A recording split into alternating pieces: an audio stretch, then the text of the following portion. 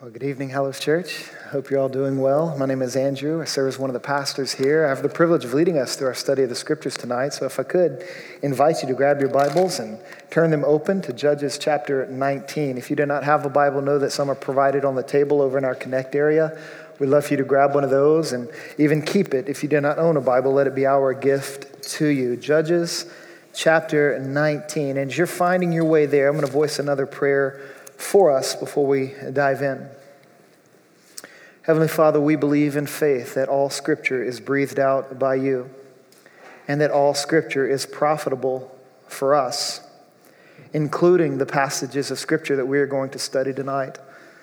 And so, Father, I ask that you would open our eyes to see what is profitable here, that you would open our hearts to receive life-giving truths from your word.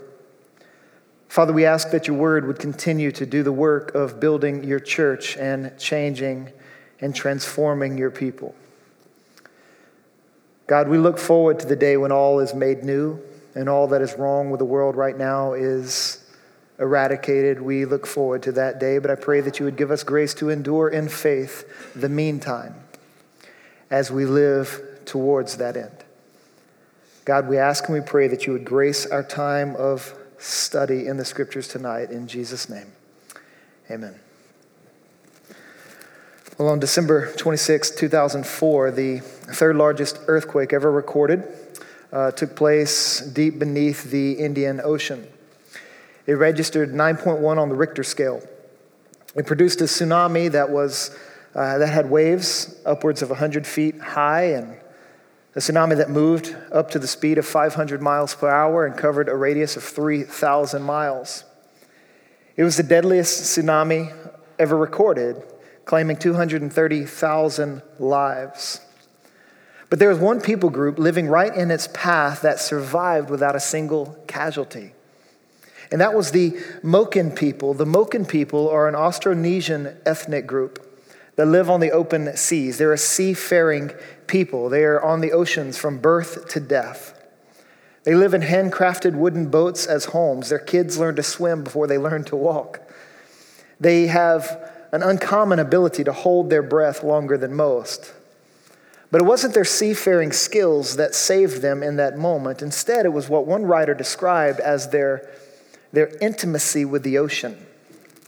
They knew the ocean very well. And so the Moken know how to read the ocean's moods, and they know how to read the ocean's messages far better than any oceanographer. They read ocean waves the way you and I might read street signs while we're driving. And on the day of the earthquake, a photographer from Bangkok was taking pictures of the Moken people.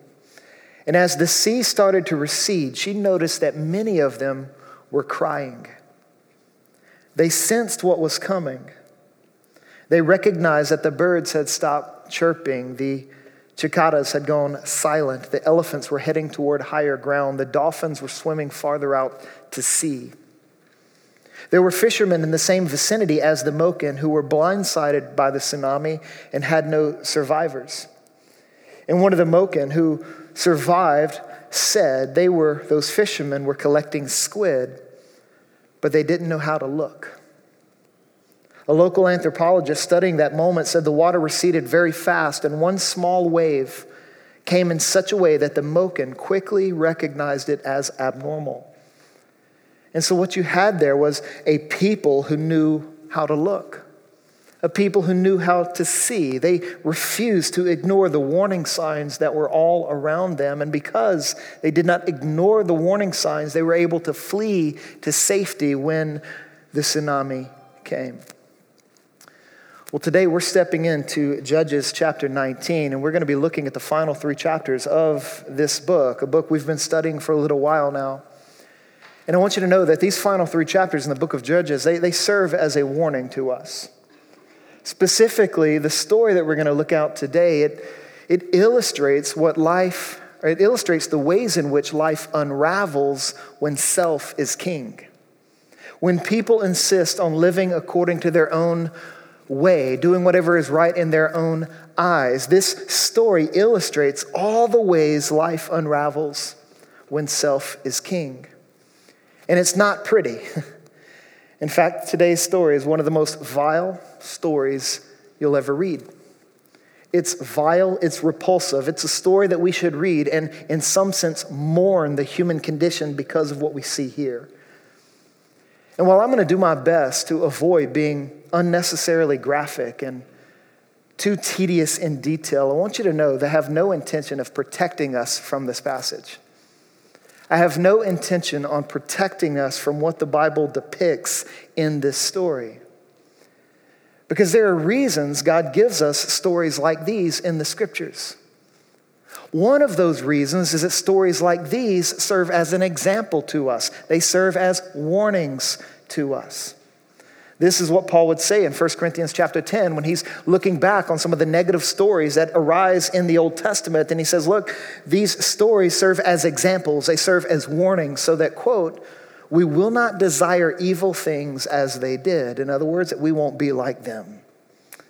But there's another reason why stories like this show up in the Bible, and that's because we have a God who deals with life as it is. He deals with life as it is rather than the selective Instagram ways we present it to be. You know, life isn't Instagram.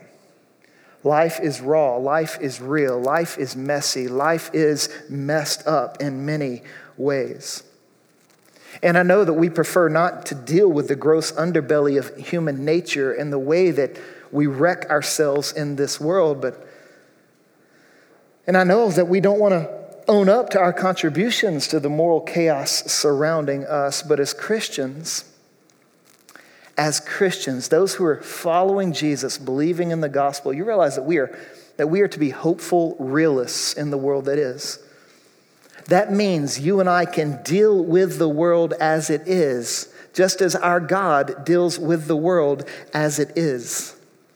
You see, the gospel gives us freedom to deal honestly with ourselves, to deal honestly with our families, to deal honestly with our churches, to deal honestly with our society, to deal honestly with our nation, to deal honestly with our world. We can address the world as is without despairing and without growing cynical with respect to the future. We are hopeful realists. And there is coming a day when God makes all things new. And he turns the mess we make of our lives into trophies of his redeeming grace.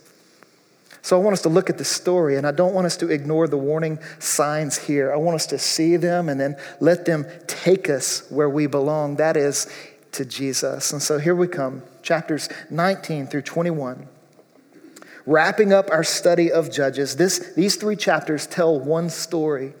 And the story can be broken down into 4 scenes or into 4 acts, and there's a surprising conclusion at the end of it all.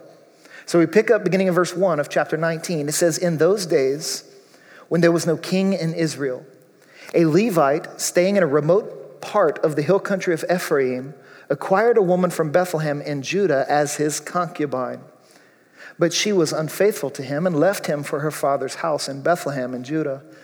She was there for 4 months. Then her husband got up and followed her to speak kindly to her and bring her back. He had his servant with him and a pair of donkeys. So she brought him to her father's house, and when the girl's father saw him, he gladly welcomed him. His father-in-law, the girl's father, detained him, and he stayed with him for 3 days. They ate, drank, and spent the nights there. On the 4th day, they got up early in the morning and prepared to go. But the girl's father said to his son-in-law, have something to eat to keep up your strength, and then you can go. So they sat down, and the 2 of them ate and drank together. Then the girl's father said to the man, please agree to stay overnight and enjoy yourself. The man got up to go, but his father-in-law persuaded him. So he stayed and spent the night there again. He got up early in the morning of the 5th day to leave, but the girl's father said to him, please keep up your strength. So they waited until late afternoon, and the 2 of them ate. The man got up to go with his concubine and his servant when his father-in-law, the girl's father, said to him, look, night is coming. Please spend the night. See, the day is almost over. Spend the night here. Enjoy yourself.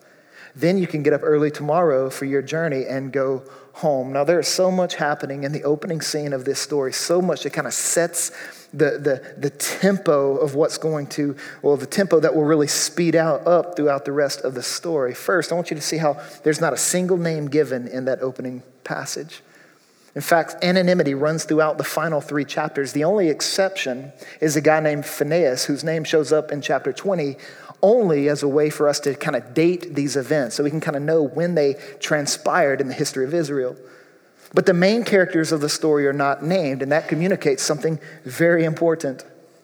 It means that these individuals that we are introduced to, they actually typify what life looks like when self is king. They typify what type of society is created when everyone is doing what is right in their own eyes. What that means is that this Levite, who's supposed to be a spiritual leader, serving in the tabernacle, assisting the priests, representing God amongst the people, this Levite has now come to represent all Levites, and he's going to show us what spiritual leadership was like back in this time.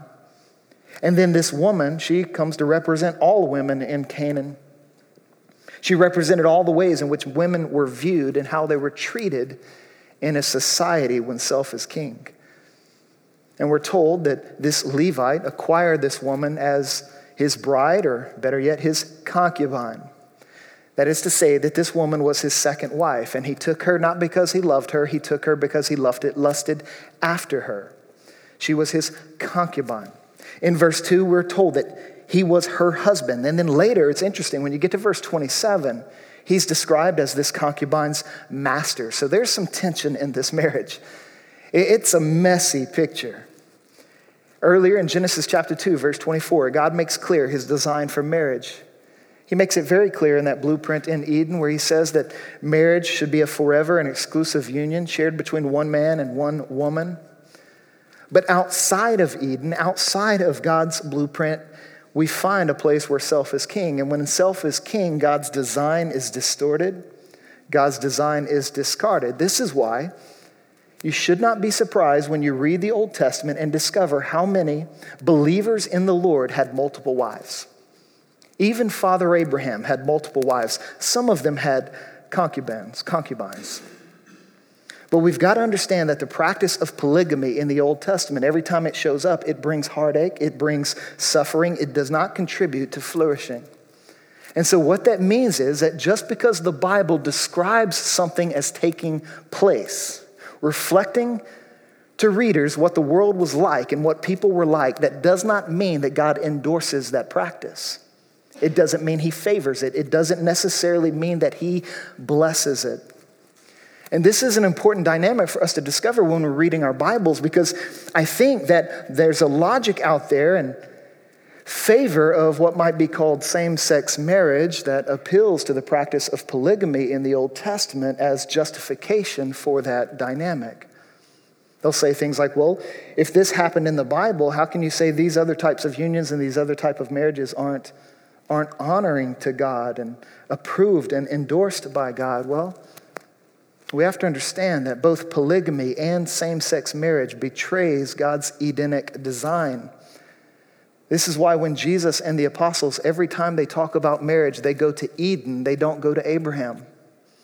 Abraham isn't the paradigm for what family life should be. That's found in Eden. So that's where Jesus and the apostles always go. And so what you have here in Judges chapter 19 is a family that's fallen far from Eden.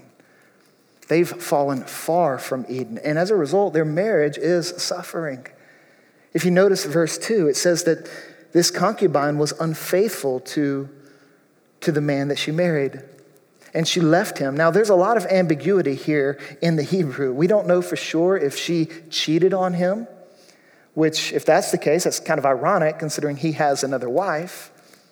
We also don't know if maybe she was just angry with him because he wasn't picking up the slack in the home. He wasn't taking out the trash and doing some of those other things. And so maybe she just got fed up with his laziness and left. That's a possibility. There's even one scholar who makes a compelling case that verse 2 could actually be read that and his concubine whored for him. And then she got upset and left. Which would mean that this man, this Levite, was pimping her out. That he was her master. And so she gets tired of it and she leaves. There are many potential issues here. As there are many potential issues in all of our marriages, in every case when self is king, marriages will suffer. Marriages suffer when a husband is not exclusively devoted to his wife and vice versa. Marriages suffer when a husband is not putting his wife's best interests ahead of his own and vice versa. When self is king, marriages suffer. This is why when you get to Ephesians chapter 5, and Paul begins to tease out the deep meaning of marriage. And he says the deep meaning of marriage is that marriage serves as a living illustration of the gospel. And he challenges married persons. He says, husbands, you are to love your wife as Christ loves the church. That is sacrificially, that is selflessly, that is in a way in which you are out serving your wife. That's how you were to love her. And then he says, a wife is to honor her husband above any other person in the world. A wife is to honor her husband as the church would honor Christ. That means to honor him above all else. That includes kids. That includes siblings. That includes parents. You are to honor your husband above any other person in the world. And if it's ever one-sided, because one of the two variables, one of the two persons begin to live as though the self is king, that's when that's going to deteriorate. And that's when the marriage will begin to suffer. Now, husbands and potential husbands in the room, I believe the initial onus, the heavy responsibility falls on you. I believe that you are to woo your wife by outserving her. I believe you are to woo her by pursuing her the way Jesus would pursue his people. And it's interesting that as men, as husbands, as we give ourselves to that calling, you're going to find a surprising development happening in the heart of the one you're pursuing, in the heart of your bride. You're going to find her heart melting in a way so she begins to gladly trust you and gladly follow your leadership in various ways in which you were called to lead as a husband. When that happens, the two of you then are able to take on this world for the glory of God with a faithful and fruitful tenacity. That's what we want in our marriages. But in order for that to happen, self can't be king. You have to check the self. You have to deny the self. You have to sacrifice the self. You have to move in Jesus' direction, following Christ into the various roles and rhythms and responsibilities that he has called you to as his people. And so let me say that if those of you who are married, be proactive in the pursuit of your marital health. Don't wait for things to get tense. Don't wait for things to get sideways before you start seeking help and counsel and mentorship and support. Be proactive in the here and now. And then those of you who may be struggling, maybe your marriage has hit a rough spot, let me encourage you to start seeking counsel quickly. Recognizing that seeking counsel, seeking help is not a sign of weakness, it is a sign of wisdom. Recognizing that we all need help. We all need people to dispense grace into our lives through words, through time, through attention, through counsel. And so seek that out. Strength seeks help. It's weakness that gives up. So here you have a situation where self is king and a marriage is suffering. We're told that 4 months pass before the Levites seek to reconcile with his concubine. And even then, his motives are suspect. Chances are he just wants to gratify himself sexually. It's been 4 months. Or he wants to get paid. His margins are shrinking, and so he wants to get paid, so he goes after her. He's clearly, and you're going to see this, he's clearly not motivated by love. And so the father-in-law that he meets, his behavior in this story is strange. He shows the son-in-law hospitality, but he goes a bit overboard. He's a little too much. He insists that the Levite stays for multiple days. But notice that he encourages the Levite on 2 occasions, enjoy yourself. Now that's the narrator's just subtle indication, just another sign of the times where everyone enjoyed themselves by doing what was right in their own eyes. It's another indication that we're talking about self being king. And so maybe the father-in-law fears that his daughter's actions in leaving the Levite would bring shame and disgrace upon his family. So maybe he's just trying to appease the anger of the Levite so that maybe he would speak well of them, or maybe he would not press charges against them, because there were charges that could have been pressed as a result of what's going on. But what's interesting is that as the father-in-law and the son-in-law are talking, you don't hear anything from the woman. The concubine isn't speaking up. She's not actively engaged in the process. She's just a passive bystander. In other words, she's been reduced to an object, and no concern for her is being addressed. And I would remind you to keep in mind that the anonymity here suggests that these men and women stand for all of their type in Israel. That this is how Levites lived. This is how fathers thought. This is how women were treated. In other words, things get really dark when self is king. And you really begin to see this as you step into scene 2, which begins in verse 10.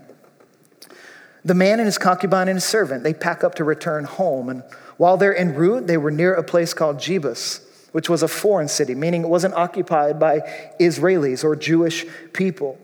And it was getting late, so the servant asked his master, hey, can we stay here? And notice the master's reply in verse 12. But his master replied, we will not stop at a foreign city where there are no Israelites. He says, let's move on to Gibeah. In other words, these aren't our people. This isn't our tribe. We can't stop here. We must go to an Israelite place because an Israelite place will be full of people who show us hospitality and treat us kindly. That was his expectation. So he bypasses this non-Jewish Gentile city for the sake of another. And it says they arrived at Gibeah, but it's interesting. They arrived there, and when they walk into the city square and they set up shop there. Verse 15, but no one in this Jewish city, no one took them into their home to spend the night. Nobody showed them hospitality. Nobody extended kindness towards them. And fairly soon, an old man from Ephraim, that is a man who wasn't even a part of that Benjaminite city. That wasn't his hometown. He was an outsider just like the Levite. He comes walking by and he asks them, where are you going and where do you come from? Verse 18, he answered him, we're traveling from Bethlehem in Judah to the remote hill country of Ephraim, where I am from. I went to Bethlehem in Judah. Now I'm going to the house of the Lord.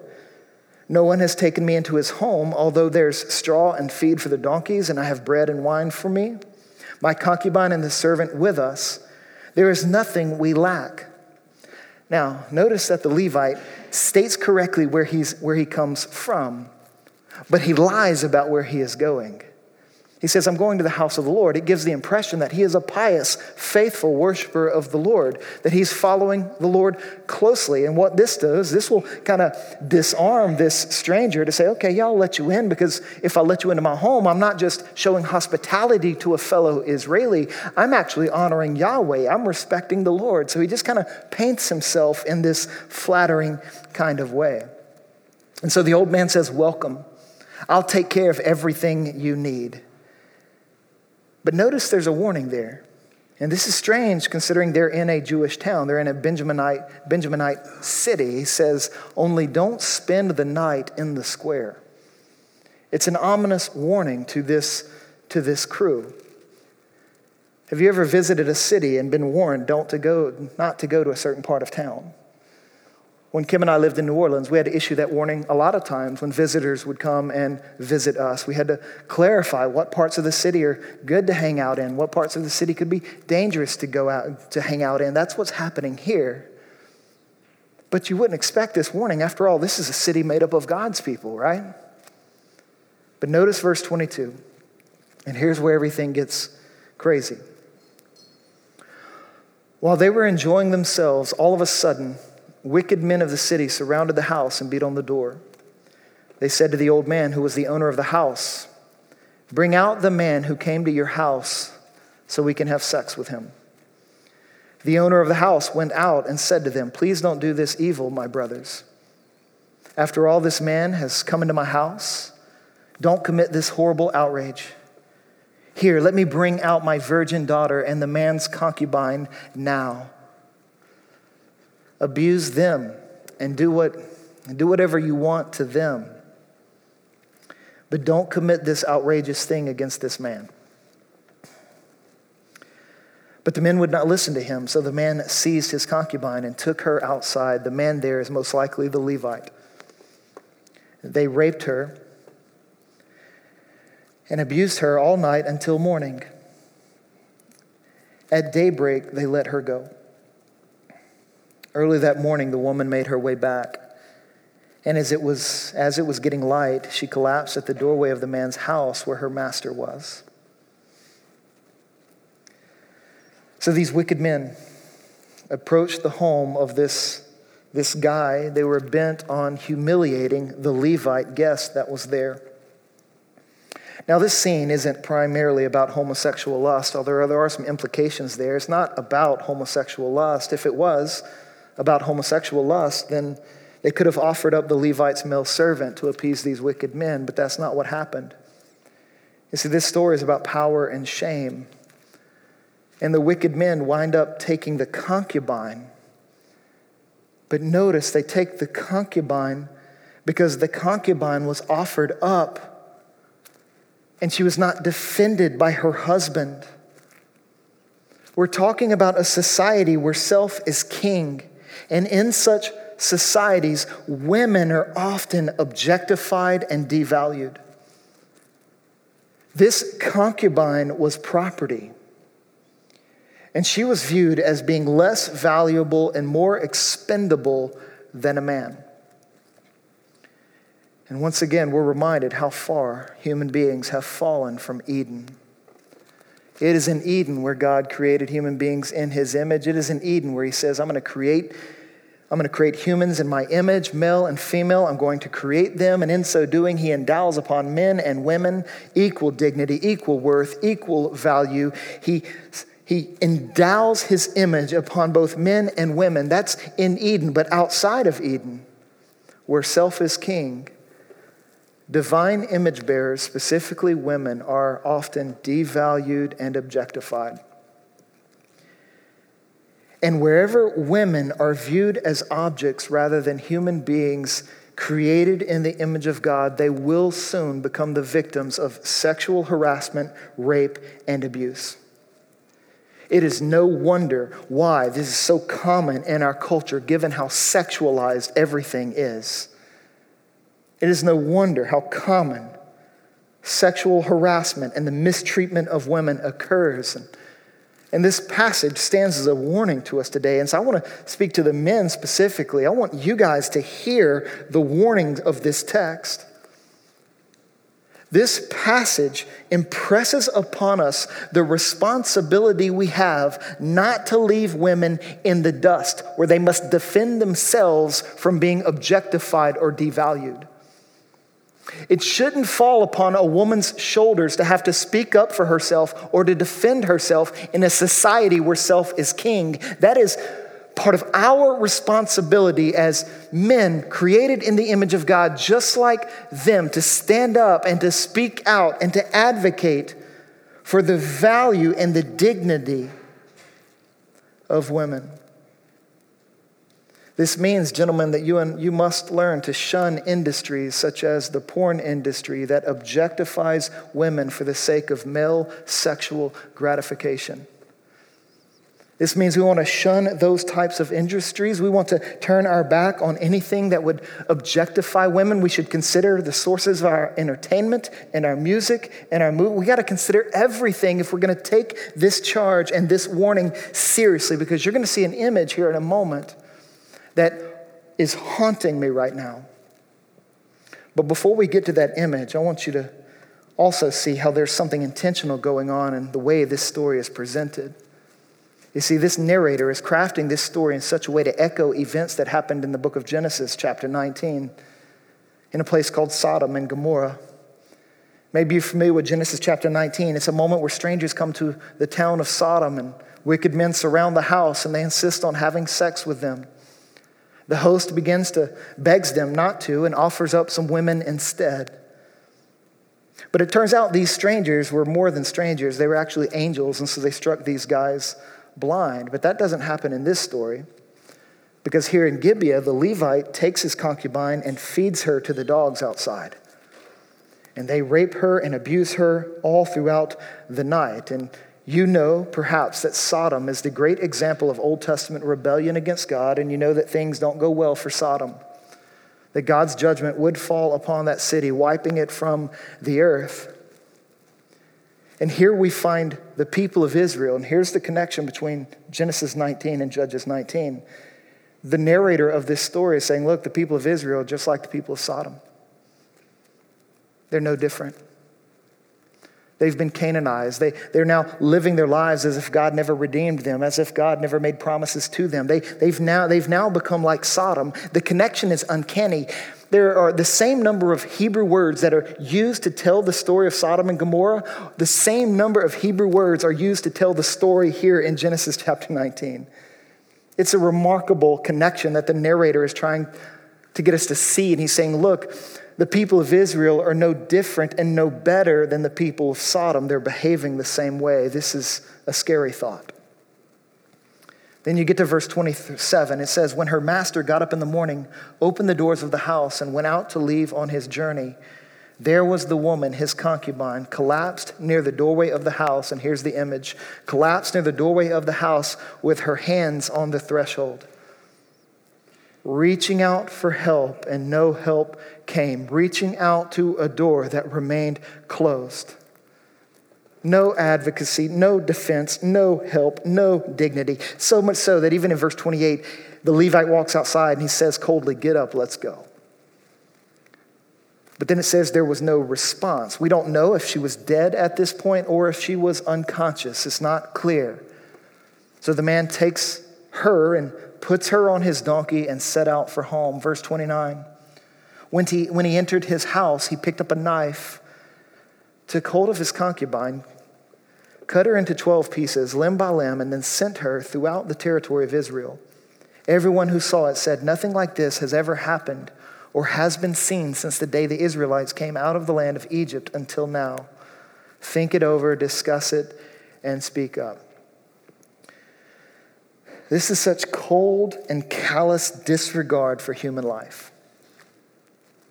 Again, we don't know if she's dead or if she's just unconscious. Regardless, he treats her as though she's an animal carcass. She cuts her up and distributes her limbs to the different tribes in Israel. He's trying to provoke something amongst the people of Israel by this gesture. And he doesn't seem to be upset about the treatment of this woman who was created in the image of God. He seems more upset about the fact that he lost his property. She's been objectified in the worst way possible. Which brings us to scene 3. See what all transpires as a result of that event. Scene 3, beginning in chapter 20, verse 1. And this chapter basically consists of 3 battles, 3 wars. I'm going to summarize most of it. Verse 1 of chapter 20. All the Israelites from Dan to Beersheba and from the land of Gilead came out, and the community assembled as one body before the Lord at Mizpah. The leaders of all the people and of all the tribes of Israel presented themselves in the assembly of God's people, 400,000 armed foot soldiers. The Benjaminites heard that the Israelites had gone up to Mizpah. The Israelites asked, tell us, how did this evil act happen? And then notice how the Levite responds. He responds in such a self-serving way. Verse 4, the Levite, the husband of the murdered woman, answered, I went to Gibeah in Benjamin with my concubine to spend the night. Citizens of Gibeah came to attack me and surround the house at night. He leaves out the fact that they wanted to have sex with him. They intended to kill me, but they raped my concubine and she died. He left out the fact that he pushed her out the door. Then I took my concubine and cut her in pieces and sent her throughout Israel's territory because they have committed a wicked outrage in Israel. Look, all of you are Israelites. Give your judgment and verdict here and now. In other words, you see the Levite here editing the truth. He's editing the truth to cast all blame upon the Benjaminites and to absolve himself of any wrongdoing. He doesn't mention how he failed to defend her. He doesn't mention that he callously threw her to the men. No one in the audience would have suspected that he himself contributed to the death of this girl. And what that is a sign of is that when self is king, truth is made a servant. Truth is no longer served. When self is king, truth is made a servant, meaning we take what's true and we edit it.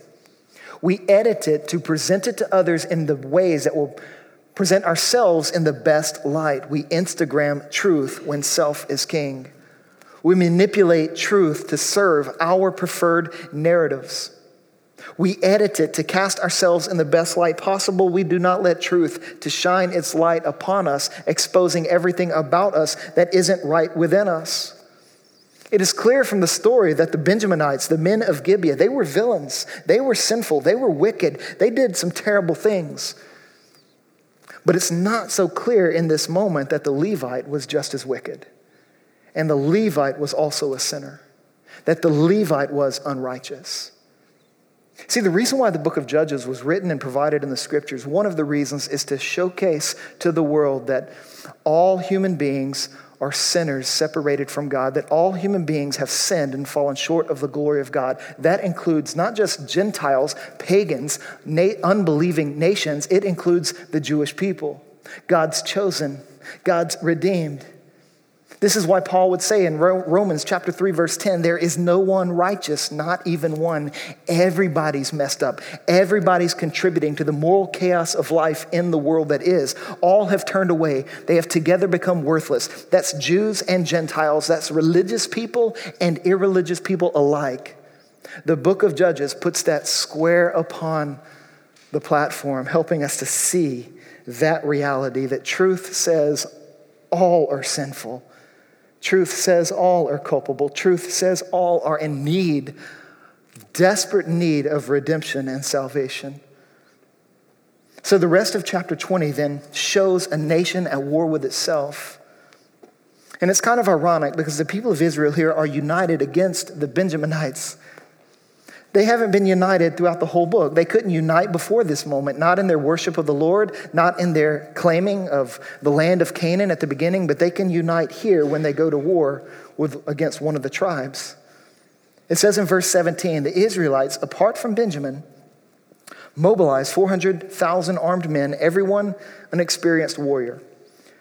They set out, went to Bethel, and inquired of God. The Israelites asked, who is it to go first to fight for us against the Benjaminites? And the Lord answered, Judah will go first. Now, does that sound familiar to anyone? If you were with us at the beginning of this study, these words should sound familiar because they're the same words that open up the book of Judges. In Judges chapter 1, verse 1, the people of Israel asked the Lord, who will be the first to fight for us against the Canaanites? Who's going to go out before us to seize the land that you have promised to give us? And the Lord answered, well, Judah is to go. But the Lord says something promising in Judges chapter 1, verse 1. Not only does he say Judah must go, he says, I have handed the land over to him. And so Israel's failure to trust God in the beginning, because they did not do that, they didn't go forth and claim the land that God wanted to give them, that failure in the beginning has led to civil war in the end. And in this moment, God does not tell Israel that they will be victorious. He says, go and fight. Just go and fight. He doesn't give them any assurances of victory. And much to everyone's surprise, Israel loses round one. They go out and they fight the Benjaminites. The Benjaminites win. One tribe against 11, and they win. They regroup for round two, and they sense something's not right about what's happening. And so in verse 23, it says, they went up, wept before the Lord until evening, and inquired of him, should we again attack our brothers, the Benjaminites? Should we go for it again? We just lost. Maybe they're hoping the Lord will say, no, don't go. Just stop fighting, but the Lord doesn't say that. The Lord answers, fight against them. He says, keep fighting, but he doesn't say, I'm gonna give you victory. So they go out, they do so, and Israel loses a second time, shamefully, disgracefully, being defeated by one single tribe, the Benjaminites, who was considered the youngest of all the tribes in Israel. And then they ask in verse 28, should we again fight against our brothers, the Benjaminites, or should we stop? Again, hoping the Lord will say, stop, don't go anymore. But the Lord answered, fight. He says, fight. But here he finally says, because I will hand them over to you tomorrow. They go out a third time. They employ a different strategy. They do things a little bit differently. Israel wins round 3. But the question is, why did the fight go 3 rounds? Why did the fight go 3 rounds? Well, it's because a lot of sin led to that conflict. And it's because this war wasn't a holy war. Because in this war, there was no graceful side.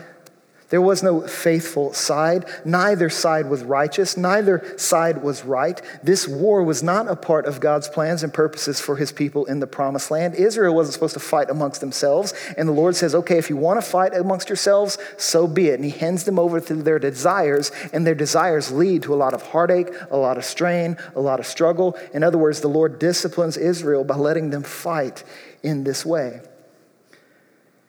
But after Israel defeats the Benjaminites, you begin to see more evidence of what happens when self is king, because Israel finally defeats the Benjaminites, but we're told at the end of chapter 20 that they weren't content with just beating them. They wanted to abolish them.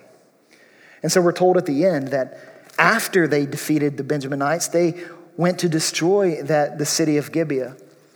They burn it to the ground. They slaughter every man, woman, child, and animal. And it's clear that Israel was no longer seeking justice. Instead, they were seeking to satisfy their bloodlust. They weren't seeking justice. They were seeking genocide. They were so enraged. They were so bitter. They were so frustrated with the Benjaminites and what they had done. And perhaps they were more mad about losing twice than they were about what started the battle to begin with. And so they were so outraged by all that has transpired that their bitterness betrayed their justice. Bitterness betrays justice when self is king. This happens all the time on a tribal or a national level. It looks like Judges chapter 20. But it can also happen on a personal level, that when self is king, bitterness can betray our sense of justice. Now, it can seem less extreme, but it's still destructive when you think about it. If we allow bitterness to take root in our hearts when people offend us or people harm us or people shame us, we will at some point betray justice. And we will do that if our hearts remain untreated with the gospel. This is why the self must be dethroned, so that the self isn't acting as judge, jury, and executor of those who do us wrong. The self must be dethroned so that we can look to Jesus, believing that he is judge, jury, and executor of all righteousness and justice in the land, in the world. So we want to enthrone Jesus because he alone is capable of upholding justice while extending forgiveness and causing reconciliation to blossom and to flourish, to cause healing to arise. But in light of that, we must not allow our bitterness to fester, because when bitterness festers, we can sometimes take justice into our own hands, seek vengeance, and we betray all that the scriptures encourage us about how life works best, to believe that vengeance belongs to the Lord, and we don't have to take matters into our own hands in moments and in situations like these. Instead, we look to God, who is both just and justifier of those who have faith in Jesus. But here in chapter 20, bitterness betrays justice, and vengeance arises, and genocide is sought. And then that brings us to the fourth and final scene in chapter 21. You see, at the end of chapter 20, the Benjaminites were reduced to 600 men. That's all that were left of this tribe. But the problem is all their women, children, and animals had been taken away. They were annihilated. And so this Benjaminite tribe was at risk of dying out, of not being a part of the people of Israel anymore. And as the dust begins to settle in chapter 21, Israel starts showing remorse for their fallen kinsmen. They don't want the Benjaminites no longer to go away forever, but there's a problem. Look at verse 1 of chapter 21. It says, the men of Israel had sworn an oath to Mizpah. None of us will give his daughter to a Benjaminite in marriage. So they had made an oath. They were so worked up in chapter 20 that they made this oath that they would give no daughter to a Benjaminite in marriage. And so what you find here is that the people of Israel are a people lost within themselves. They've lost sight of who God is. They've lost sight of what God is like. They are not a light to the nations because they are so much like the nations. And in a fit of rage, they make rash vows they feel obliged to keep. Verse 2, so the people went to Bethel and sat there before God until evening. They wept loudly and bitterly and cried out, why, Lord God of Israel, has it occurred that one tribe is missing in Israel today? This is such an accusatory question. What happened? They should know what happened. They caused everything to happen. This is an accusatory question as they're blaming God for the situation they find themselves in. When self is king, God is often blamed for all that goes wrong in the world. When self is king, you're going to blame God when things aren't right in your life because of the decisions and the choices that you have freely and perhaps selfishly made. When self is king, God gets blamed. So Israel's blaming God here, and then But they don't wait for the Lord to give them an answer. Instead, they proceed to try and solve this self-imposed, this self-generated dilemma themselves. They don't want the Benjaminites to die out, but they can't give them any of their daughters because they've made that vow, so they look for another solution, and this solution is terrible. Look at verse 4. The next day, the people got up early, built an altar there, and offered burnt offerings and fellowship offerings. The Israelites asked, "Who of all the tribes of Israel didn't come to the Lord with the assembly? For a great oath had been taken that anyone who had not come to the Lord at Mitzpah would certainly be put to death." That's another foolish vow that they're making. And they discovered that the men of a place called Jabesh Gilead. Now, this wasn't a tribe of Israel. This was just a little bitty clan of people, not a part of all the things that were happening amongst the 12 tribes. And they learned that the men of Jabesh Gilead did not come. And so they said, okay, well, that's our scapegoat. That's our way out. And so they decide, okay, let's send a small army to that town. And a small army goes to this little unsuspecting town. They kill every male and every woman who is not a virgin. And what was left were 400 virgins that they bring back to give to the Benjaminites so that their line could continue. But there were still 200 short, and this grieves Israel because when self is king, we grieve about the wrong things. And so this grieves Israel that there were 200 men who didn't have wives. And so they come up with another plan, and this one's worse than the first. They decide to kidnap girls from a place called Shiloh. At an annual festival, we don't know what festival was being held, but at some festival, some party, there would be a lot of virgins there dancing and engaging in the festival. And so they decide to kidnap girls from this festival. Now, their rationale is that, well, the fathers of these girls would not be breaking their oath because they would not be willfully giving their daughter over to the Benjaminites, so they're safe. Instead, we'll just go and we'll forcibly take them. We'll kidnap them. That's the solution they're coming up with. You see, when self is king, self-justification becomes the way of salvation. And when self-justification becomes the way of salvation and we start trying to solve all the problems that we are creating in the world by ourselves, we just make more problems. We make things worse. Israel is a people lost amongst themselves at this point. They've caused their own problems, and rather than repenting and returning to the Lord and just stop trying to fix everything and making things worse, they could have just stopped, repented, and cried out to the Lord for deliverance. But they've lost sight of his steadfast love. They've lost sight of his kindness. They've lost sight of everything good about who God is. And so they try to solve their own problems, and they create more problems. Self-justification is a rabbit hole. And the further down one goes, the harder it becomes to see the light and get out. And so rather than justifying oneself, we should humble ourselves, admit that we're sinners, and get real about how we've contributed to the moral chaos that surrounds our lives, that surrounds our families, that surrounds our societies, that surround our churches, that surround our nation, that surrounds our world. So that we might get real about that and stop trying to dig ourselves out of the holes that we've dug for ourselves, but instead cry out to the Lord, who alone can rescue, who alone can save, who alone can deliver. Israel's not doing that at all in this story.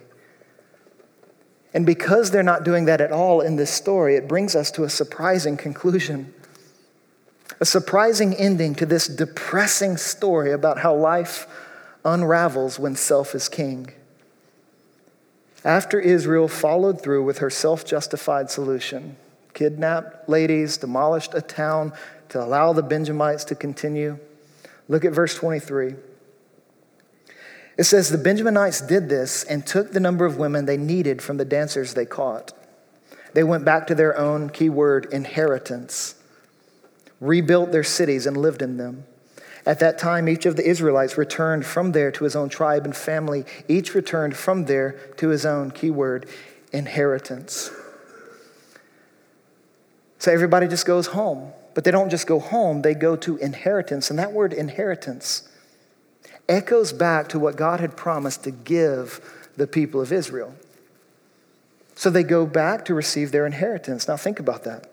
This should be scandalous in your eyes. After all the repulsive, chaotic, and self-destructive behavior, Israel is still present, all 12 of the tribes. Israel has not been wiped off the face of the earth, even though Sodom was in the book of Genesis. Why is that? Why is Israel allowed to continue when Sodom was wiped off? Why didn't God do to them what he did to Sodom?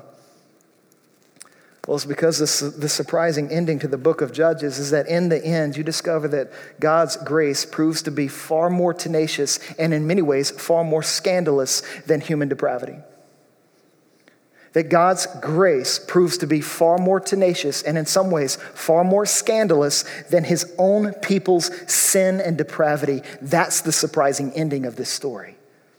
God has committed to holding on to the people of Israel despite their wayward worship and despite their repulsive behavior.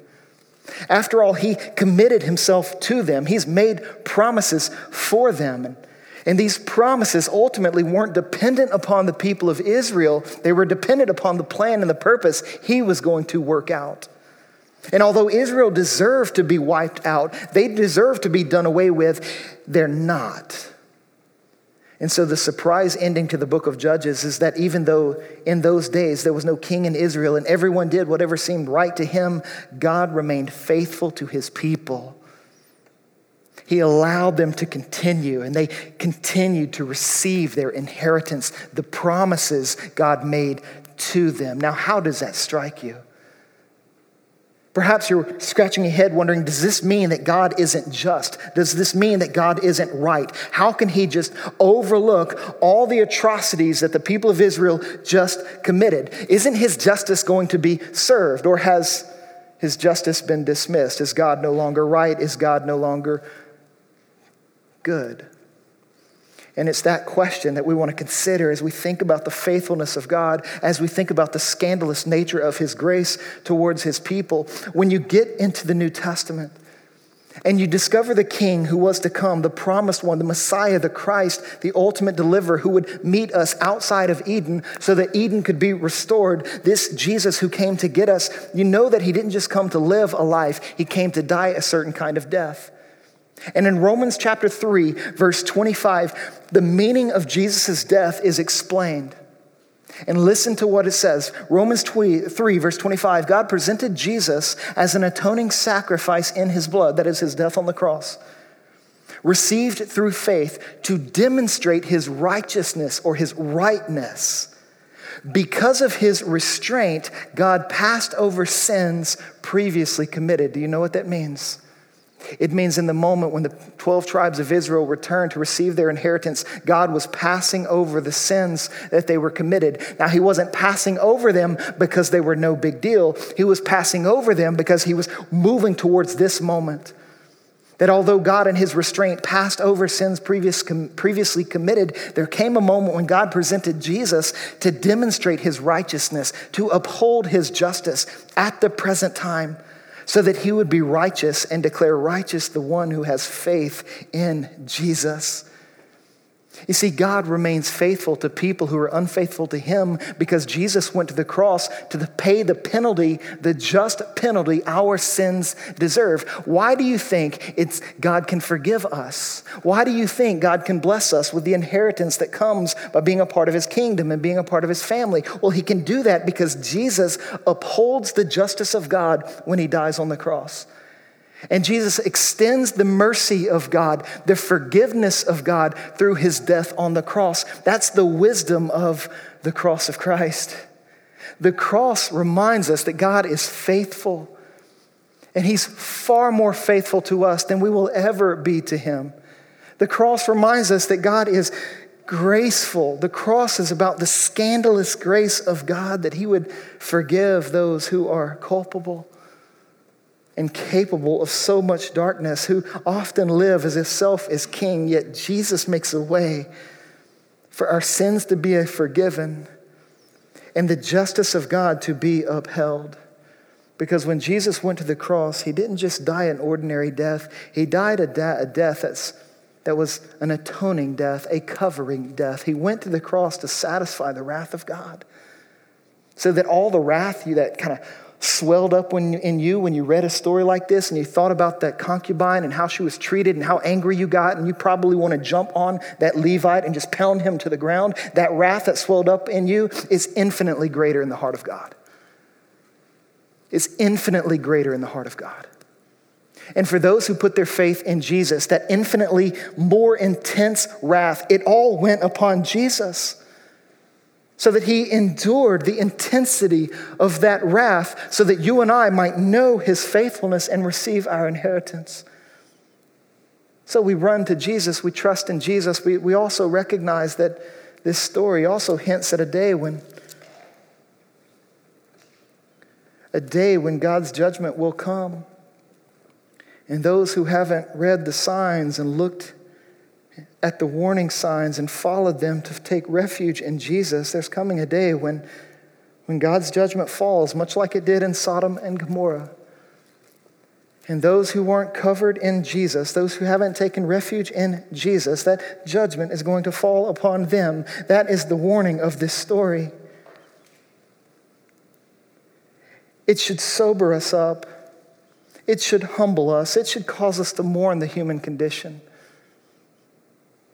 It should cause us to weep when we think about the moral chaos of our lives and of the world that is. When we think about those that we love and we think about those who are living as though self is king, we should weep over that. And then we should find ourselves weeping in a way that leads towards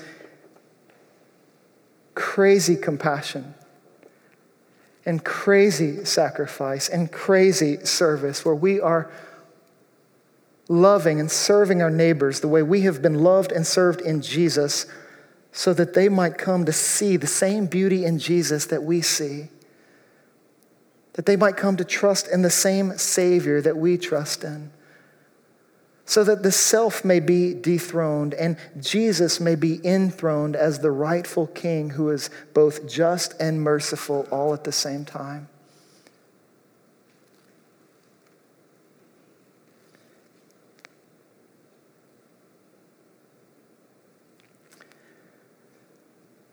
God is faithful. God is patient. But his patience won't last forever. Let's pray.